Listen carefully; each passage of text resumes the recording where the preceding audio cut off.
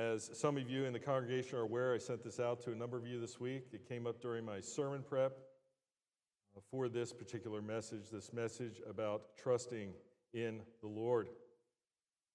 Spurgeon said this. He said, "I once knew a good woman who was the subject of many doubts.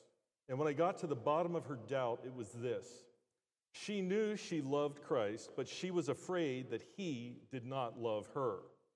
Oh, I said, that is a doubt that will never trouble me, never by any possibility, because I am sure of this, that the heart is so corrupt naturally that love to God never did get there without God's putting it there. You may rest quite certain that if you love God, it is a fruit, not a root." I want you to keep that in mind. We'll probably come back to it at the end of this message as we talk about this particular set of verses in Genesis chapter 25. You will recognize these verses, that they will speak about the death of Abraham, and I will begin in verse 1. Now Abraham took another wife whose name was Keturah, and she bore to him Zimran and Jokshan and Medan and Midian and Ishbak and Shua. Now Jokshan was the father of Sheba and Dedan, and the sons of Dedan were Asherim and Letushim and Lemunim. And the sons of Midian were Ephah and Epher and Hanok and Abidah and Adaha. All these were the sons of Keturah. And Abraham gave all that he had to Isaac. But to the sons of the concubines which Abraham had, Abraham gave gifts while he was still living, and he sent them away from his son Isaac eastward to the land of the east. These are the days of the years of Abraham's life that he lived, 175 years. And Abraham breathed his last and died in a good old age. An old man and full of days, he was gathered to his people. Then his sons Isaac and Ishmael buried him in the cave of Machpelah in the field of Ephron, the son of Zohar the Hittite, facing Mamre, the field which Abraham bought from the sons of Heth. There Abraham was buried with Sarah his wife. Now it happened after the death of Abraham that God blessed his son Isaac, and Isaac lived in Beer Lahai Roi. This is God's word. Thanks be to God. We can say that we will find 4 distinct areas of study in these particular verses. The first section would be Abraham's new family. The second would have to do with the inheritance and the gifts. The third would be the death of Abraham, and then the final part would be the blessing that is given. As we go into the new family, verses 1 through 4, a couple of things that come to mind as we read those passages. This Keturah, who we hear about here, this one that says it is a wife, the Hebrew term is Esau for there. It covers a range of meanings. It can mean wife, it could be woman, it could be just a female. But we specifically, not only in this passage, but we also know from Chronicles, 1 Chronicles chapter 1, verse 32, that she was probably a concubine. And if you would turn to 1 Chronicles chapter 1, verse 32, it says these words, "The sons of Keturah, Abraham's concubine, whom she bore were Zimran, Jokshan, Medan, Midian, Ishbak, and Shua. And the sons of Jokshan were Sheba and Dedan." Clearly, the idea is that she is not his true wife. Perhaps this creates some problems in our thinking, but I assure you it is for a purpose, and it's a purpose that is recorded here. These sons, which we don't hear much about after these passages here. This concubine, this other woman, this Esau that we have here, is not the true wife of Abraham. It is not the wife of the promise for Abraham. It is not the wife of the miraculous birth that Abraham had. But we know a couple things about this period of time. We don't excuse away what has happened, but we do know that the promises that came to Abraham follow a course that is here. We find out that after the flood, Genesis chapter 9, verse 1, we are told that they are commanded to go forth and fill the earth. That's number one. If we turn back to Genesis chapter 12, verse 2, we see the promise that it is first given to Abraham, and it says these words. I'll start in verse 1. And Yahweh said to Abram, "Go forth from your land and from your kin and from your father's house to the land which I will show you." That'll be the land of Canaan, where he's at right now. And then in verse 2, "And I will make you a great nation," in the singular. A great nation. "I will make you a great nation, and I will bless you and make your name great, and so you shall be a blessing. I will make you a singular great nation." But then flip forward, Genesis chapter 17, verse 4. Remember, as I said in weeks past, that every time we turn the page, we get more of God's redemptive story revealed to us.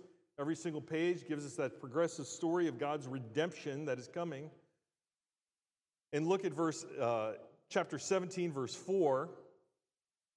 "As for me, behold," this is the Lord speaking, "my covenant is with you, Abraham, and you will be the father of a multitude of nations." So he will be the father of a great nation, and he will also be the father of a multitude of nations. Okay, we have two things that are happening here, sometimes not quite simultaneously, but two things that are part of the covenant that has been given to him. So we see here, we found after Sarah dies, that he has taken another wife, and that she has borne him other sons. Sons that are not of the promise, but sons that have been predicted or foretold by the Lord that would happen. We should recall that the birth of Ishmael through Hagar was somewhat of a reluctant situation. Now I'll just take you back to a moment. This is faithful trust in what the Lord is doing. When Abraham and Sarah tried to have a son outside of the promise that was given, when they tried to manipulate via human terms the situation she is too old to have a son, take my handmaid Hagar, right? What happens? It's outside of what God has ordained to occur. That son will be blessed, but he is not the son of the promise. He is not the son of the promise. In the same we have here, we have these other sons. "I will make you the father of many nations," multiple nations, countless nations perhaps. But these are not the sons of the promise. There's only one son of the promise, only one son of the redemptive line, only one son of that scarlet thread that runs from the beginning to the end to Christ. And that son is Isaac. These are not Isaac. The passage, the way it's laid out, specifically points to them not being Isaac. You will see an arc through this story right here that we start out with these other sons, but it ends with the blessing. The arc ends with the blessing to Isaac.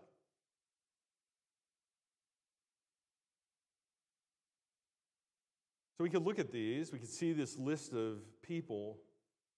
We find their nations throughout the scripture, but we don't hear any more about them other than in 1 Chronicles. We hear about them here. We have them recorded again in 1 Chronicles, and that's it. We'll find out about the land of Midian and Zimeah and whatnot, but we don't hear any more about their lives after these 11 verses. We don't know who they marry. We don't know exactly where they live. We don't know what they do for a living. We don't know if they're kings or they're just workers. We have nothing more about their life. And you could say to yourself, well, then why are they recorded here?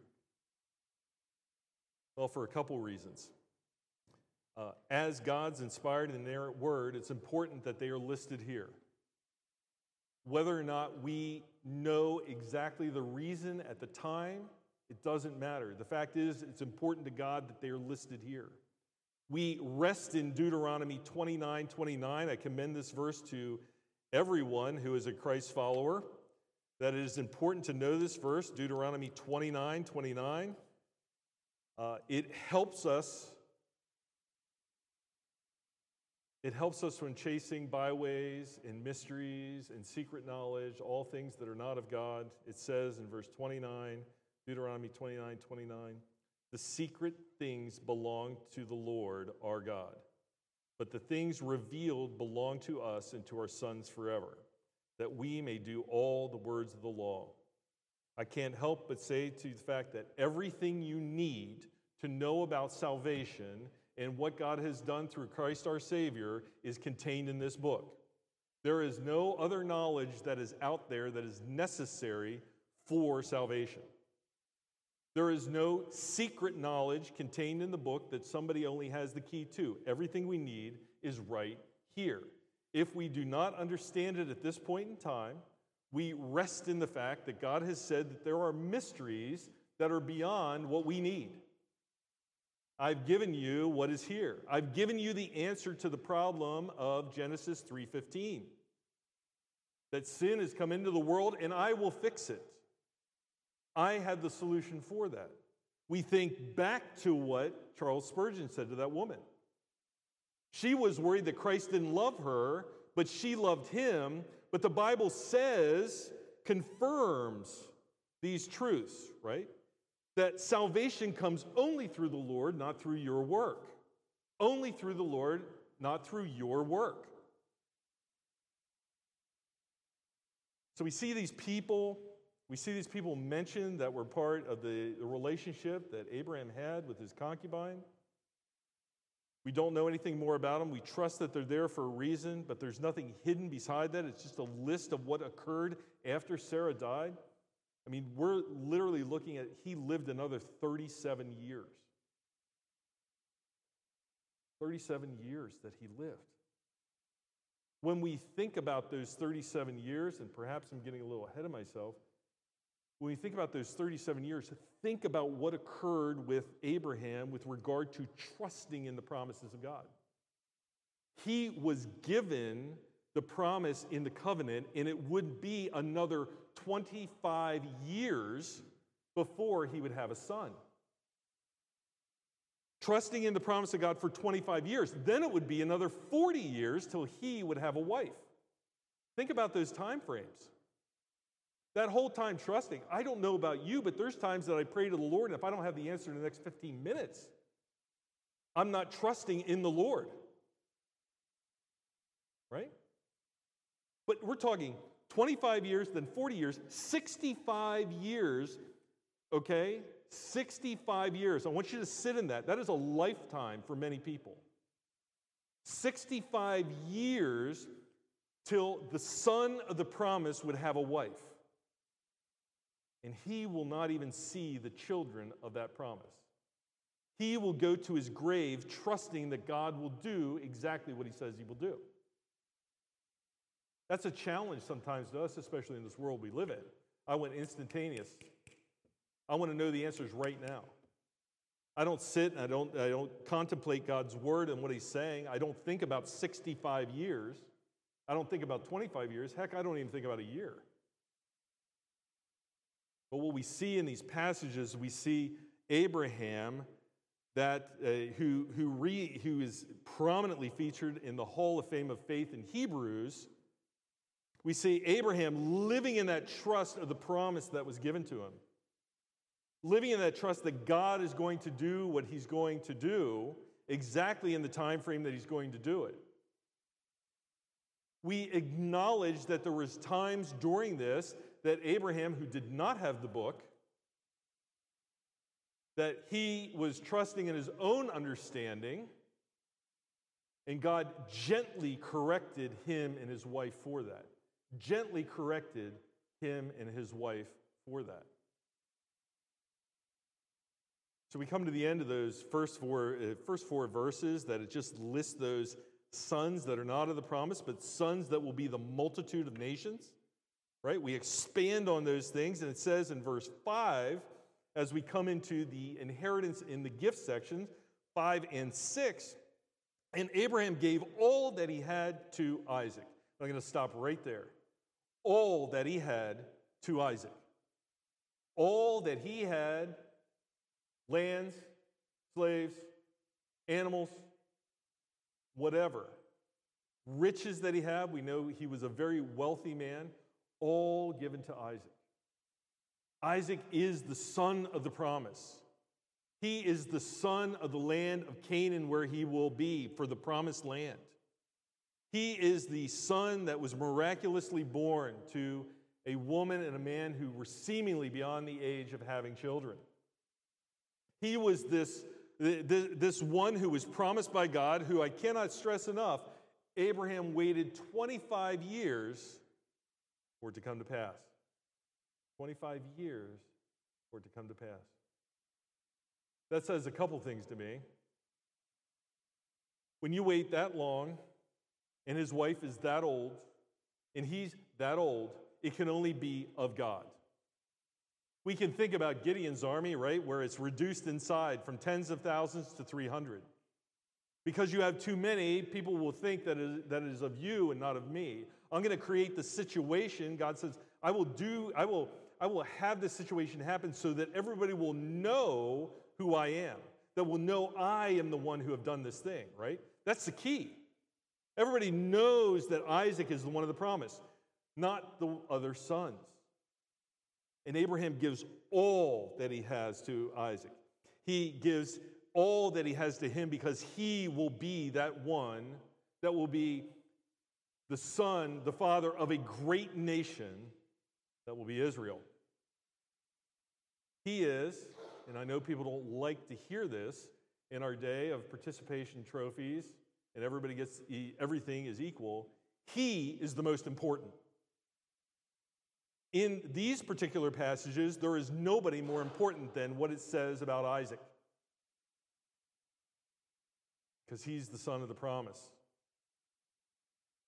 Now, that does not mean that he leaves these other sons to their own devices. Just like he cared for Ishmael, his first, I won't say illegitimate son, but the son that was not of the promise. He cares for them too, and it says in verse 6, but the sons of the concubines which Abraham had, Abraham gave gifts while he was still living. Notice that, gifts while he was still living, still when he was the patriarch of the family, this is important, and he sends them away. And he sent them away from his son Isaac eastward to the land of the east. We trust that this is exactly what has happened because it is God's word. We trust that he sends them away with gifts, not the inheritance, but he sends them away not with trinkets either, not with the picture, not with a little Statue of Liberty, but he sends them away with true gifts out of his wealth and excess, right? He sends them away while he's alive because the inheritance comes when Abraham dies. To Isaac. He sends them away. He sends them to the east. They are not the sons of the promise. He is looking forward to a time when, so there will be no issue with his son of the promise, Isaac. He sends them eastward. We have little bits and pieces in the scripture about where those lands are at, but again, I cannot stress enough that there is really no more about them individually. But he sends them away from the land of the promise, sends them away from Canaan, sends them out of that land because it's about Abraham's faith and Isaac, the son of the promise.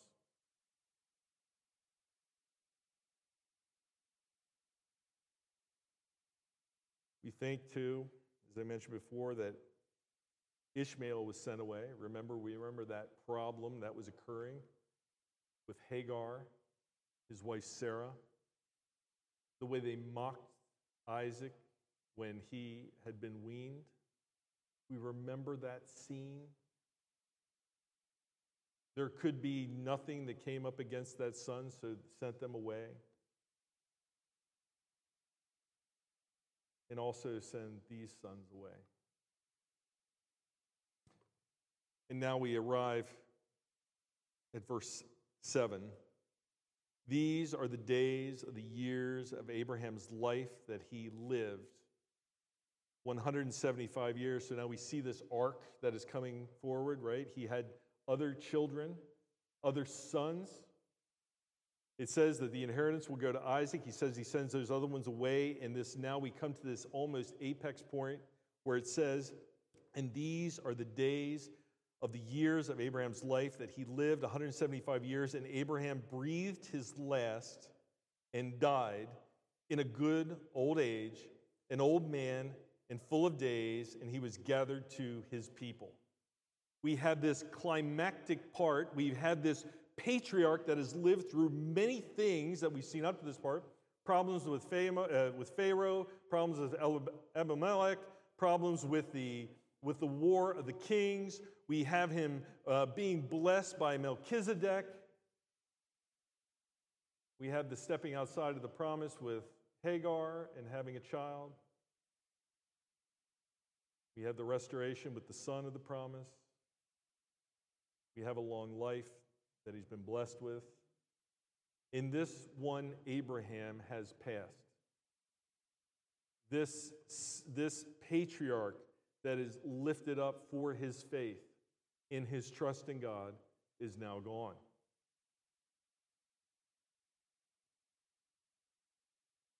Hmm. 37 years after his wife died, he passes away. And it says, Esau is and I only give that to you because it's important to know Esau or Asaph is how the word's pronounced, were gathered to his people.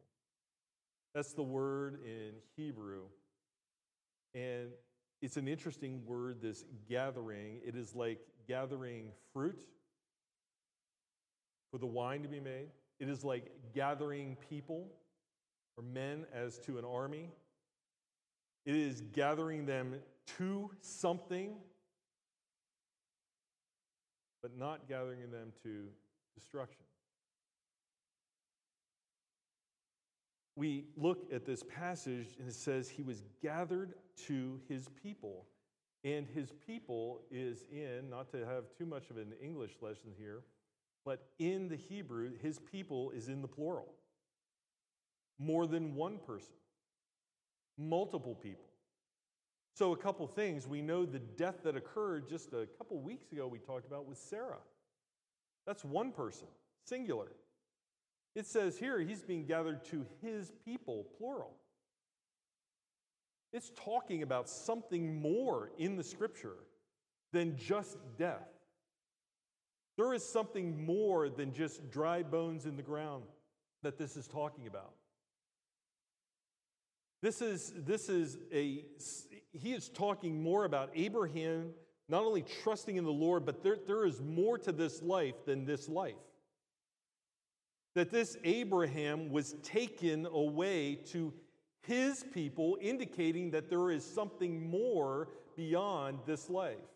This life that all that Abraham knows, all that we know currently, right? This life from beginning to end, this very orderly life that we have, that we begin in birth and crying and we end in death and dying.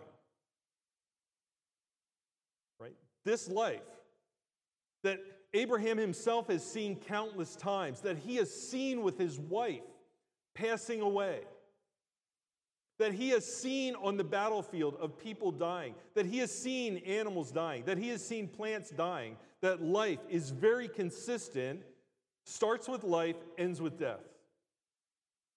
But then the curious phrase, and he was gathered to his people. He was collected to his people. He was drawn into his people.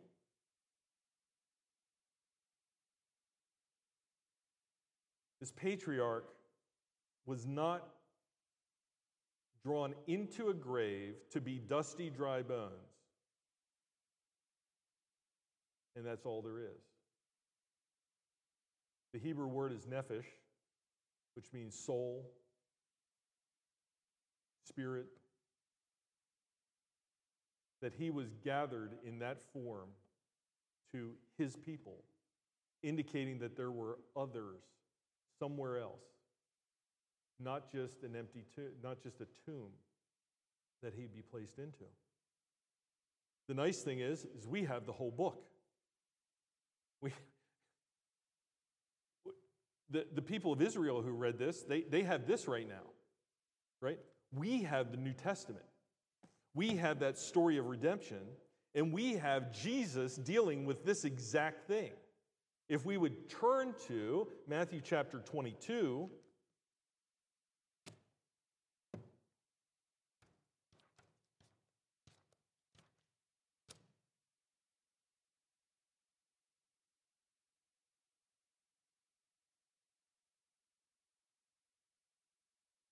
and I have to just say, there's so many places we can go with this scripture, right? And it's very difficult, if anybody knows me, it's very difficult to me to stay on point with some of these things because it's just so many things are just percolating up about this that we could just talk for the rest of the day about these particular verses. But if we turn to Matthew chapter 22 and we look at verse 23, starting in 23, we'll go to 32. Actually, we'll go to 33. It says, on that day, some Sadducees, right? So this is the day after he was talking, the time after he was talking about paying taxes to Caesar. On that day, some Sadducees who say there is no resurrection came to Jesus and asked him a question, saying, Teacher, Moses said, if a man dies having no children, his brother as next of kin shall marry his wife and raise up a seed for his brother. Now there were 7 brothers with us, and the first married and died, having no seed. He left his wife to his brother. So also the second and the third, down to the 7th. And last of all, the woman died. In the resurrection, remember, they do not believe that there is a resurrection. They're trying to trap Jesus in an impossible logical scenario that he won't be able to answer. In 28, in the resurrection, therefore, this resurrection we don't believe in, whose wife of the 7 will she be? For they all had married her. But Jesus answered and said to them, you are mistaken, not understanding the scriptures, nor the power of God. Circle that power of God in your Bible. Circle not understanding the scriptures. For in the resurrection, they neither marry nor are given in marriage, but are like angels in heaven. Like angels in heaven, not angels, like angels in heaven.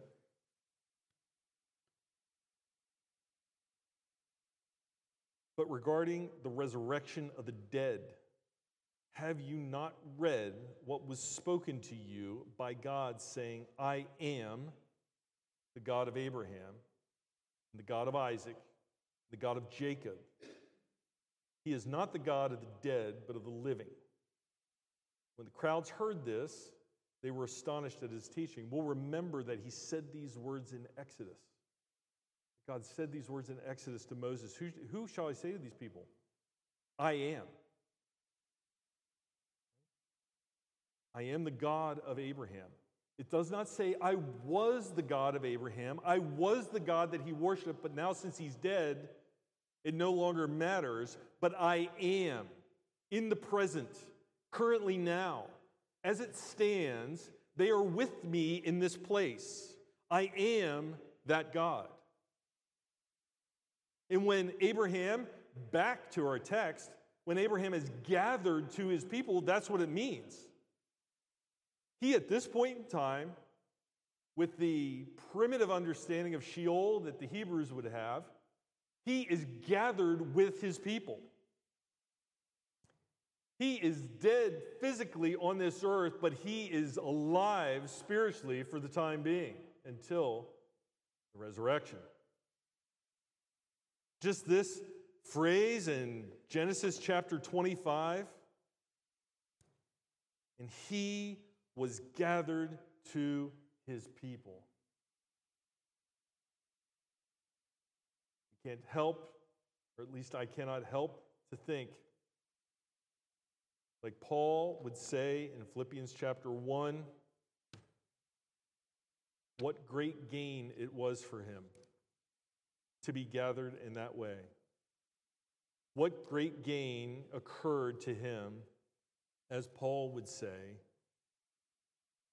in verse 21 of Philippians chapter 1, for to me to live is Christ and to die is gain. Abraham gained his reward at his death. Abraham gained what he trusted in the Lord for when he died. When he will give his inheritance to his son at his death, he is putting his full trust in the Lord that the promises will come to pass. He knows this through his experience, 25 years till the birth, another 40 years till his son takes a wife, the seeming impossibility of a wife that comes from his own bloodline that occurs back in Haran, back in Mesopotamia, that he just hears about at the death of his wife, sends his servant there. He can't help but to see great gain, that he will see the Lord when he dies. Much like Paul says, here's trusting in this. I trust with hope, a sure hope that is sure and as sure as anything that has ever been, that when I die I will see my Lord, and that is the gain. The sin in my life is gone, and now I am with him, my Creator. So when he's gathered to his people, he is also gathered to the Lord. The promises of God have seen him through to the end. As he breathes his last breath, he will cross that shore from one shore to the next, across that golden river into the celestial city. So it is truly an amazing passage, and as Jesus rightly pointed out there, using the example from Moses, but even looking back into Genesis, that this idea of the resurrection is not hidden in the Scripture. It is just veiled to those who cannot see. It exists from way back in the beginning. Abraham dies because of sin that has come into the world, because that plan, the plan of salvation is being shown through the Scripture as it will come out in Jesus Christ, in his incarnation, his death, and his resurrection and ascension into heaven. That we see in these passages here, when it says, full of days and was gathered to his people.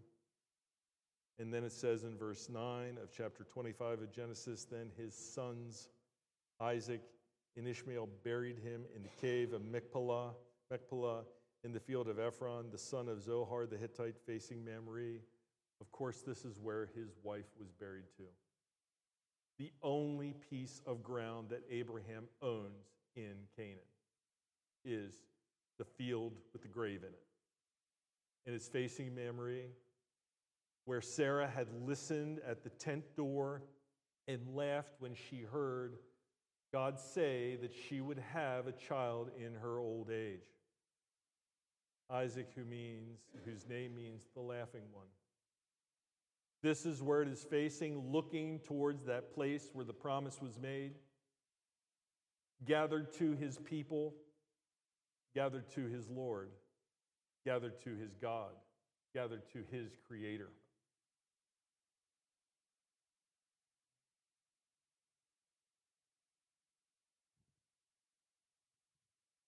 Verse 10, the field which Abraham bought from the sons of Heth, there Abraham was buried with Sarah, his wife.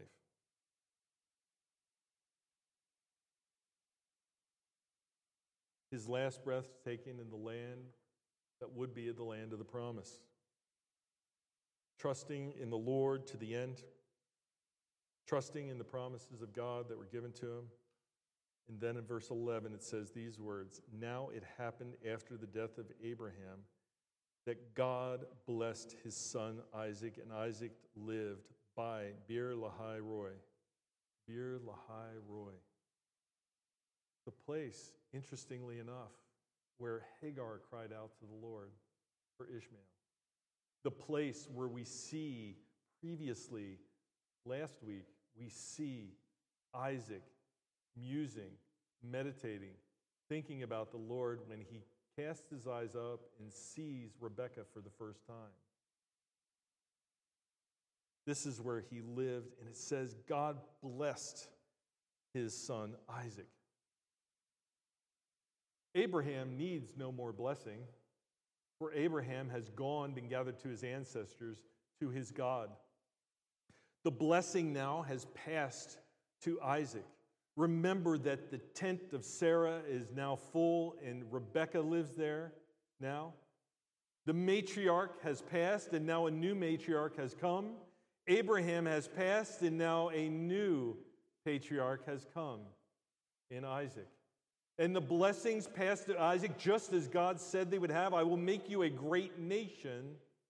This miraculous son of a miraculous birth right here, and he was blessed. The promise continuing, the promise not dying off, the promise as that thread that goes from beginning to the end. That promise that goes from Genesis chapter 1 the whole way through to the end of Revelation. That this is all part of God's sovereign plan. That this is all part of God's plan of election for those that are saved by his work.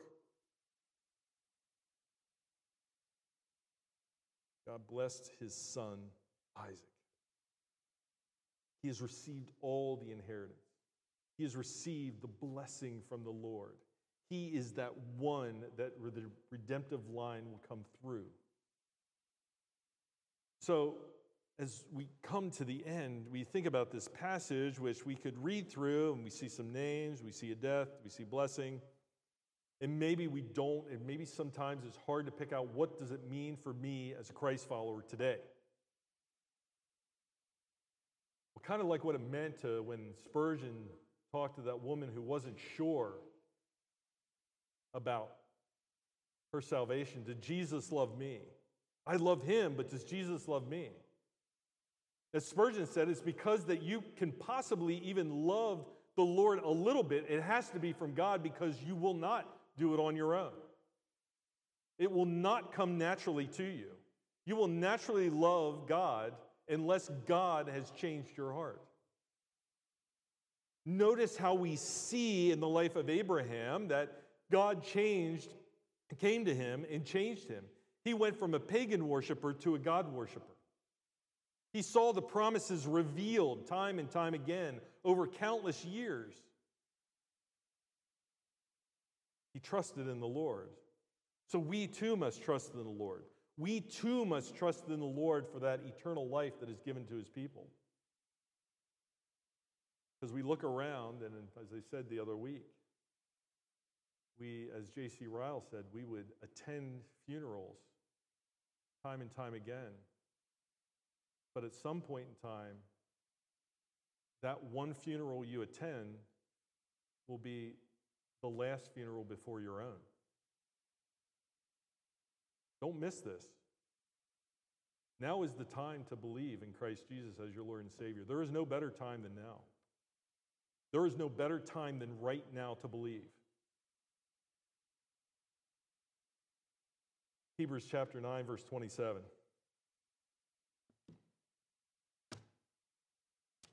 Abraham knew this. He saw it clearly.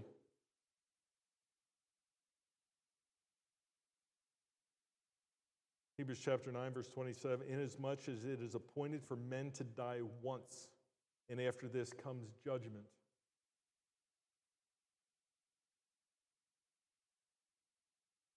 We must consider this when we think about the promises that were given to Abraham.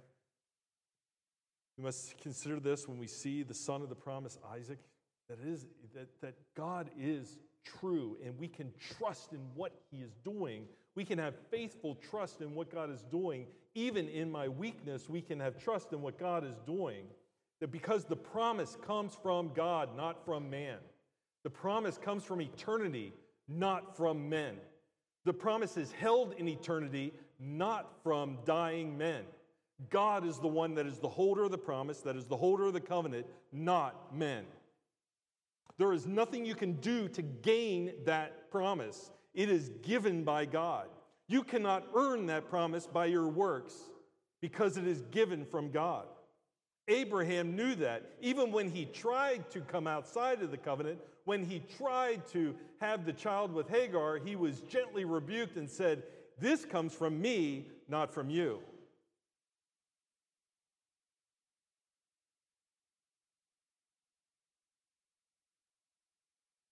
So we can ask ourselves,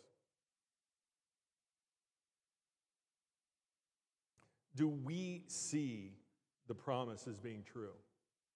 Do we see the covenant that is being made as being true?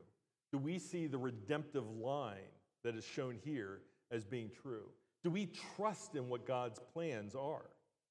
Do we trust in God's plans for a day, a year, for 25 years, for 65 years? Do we trust in God's plans when we are hooked up to machines in a hospital and dying? Do we? I'm telling you right now, everybody in this room needs to answer that question. Because you're either answering it now or you're going to be answering it before the judge himself. Everybody in this room will stand before the judge, and you must have an answer. Who is Jesus? Abraham is gently rebuked when he tried to step outside the promises. He didn't have the book. Turn to Proverbs chapter 3, verse 5. Proverbs chapter 3, verse 5.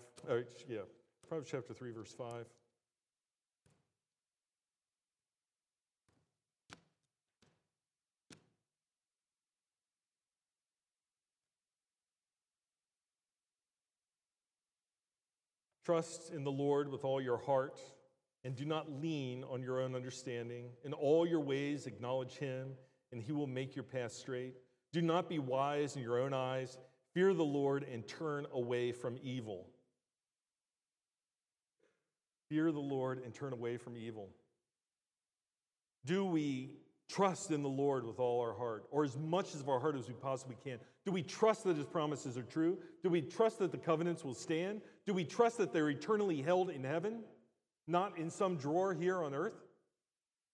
Do we trust that they're written in the heavenly places, in the holy of holy places?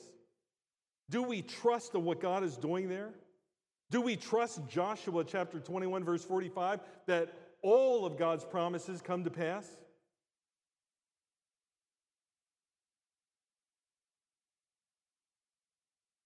Do we trust that Jesus is our Lord and Savior? John chapter 14.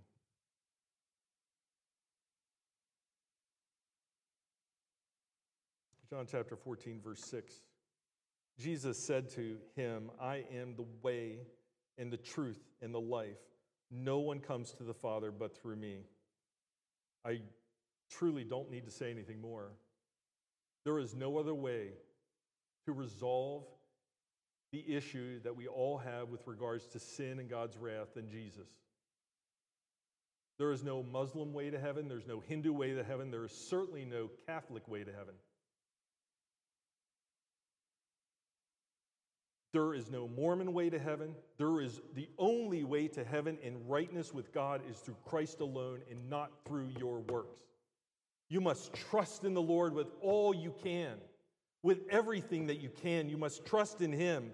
It says in verse 7, "If you have come to know me, you will know my Father also. From now on you know him and have seen him." Philip said to him, "Lord, show us the Father, and it is enough for us." Jesus said to him, "Have I been with you all so long, and have you not come to know me, Philip? He who has seen me has seen the Father. How can you say, 'Show us the Father'? Do you not believe that I am in the Father and the Father in me? The words I say to you, I do not speak for myself, but the Father in my abiding in me does his works. Believe me that I am in the Father and the Father in me. Otherwise, believe me because of the works themselves. Truly, truly, I say to you, he who believes in me, the works that I do, he will do also, and greater works than these he will do, because I go to the Father." Do you believe in Jesus? Will you be gathered to those believers in heaven when you die? Or are you trusting in your own works to take you there? Are you trusting in the leaky ship of your life that you can point to gifts that you've given to poor people, or maybe you donated to the church? If you're trusting in that to get you to heaven, I've got news for you. He's going to say in Matthew chapter 7, I do not know you. Right? Terrifying words to hear. I'm a little bit on the high horse here, but it is so important. I desire that all of you that are sitting here know Jesus as your Lord and Savior, that you will be gathered into the multitudes of believers into heaven when you pass from this shore, because tomorrow you might die. In fact, in the next hour, somebody here may die. You must know Jesus, or you will be eternally damned. And you know how I know it's true? Because God's infallible and inerrant word says it's true. Trust in the Lord. Trust in the promises of God. Trust that all his promises will come true. Trust that he is the one that is sufficient for your salvation. Trust that Jesus himself bore the weight of your sin on the cross for all time. Trust that when you in him, that when you abide in him, that when you pass, that he will be the one that will meet you there and show you into the new life. That you will be gathered to that realm of heavenly believers. And to think that you can somehow earn that is foolishness, because you cannot buy what has already been paid for. It's like a man giving his soon-to-be fiancée a ring, and then she goes to the jewelry store and tries to pay for it again. It's already been paid for. Why would you insult me by doing that? Why would you insult Jesus by trying to work your way into heaven? It's not necessarily the note that I wanted to leave on, but it needs to sit. Do you trust in the Lord, or are you trusting in your own understanding? Do you trust in what the Lord is doing through Christ Jesus, or do you trust in your own understanding?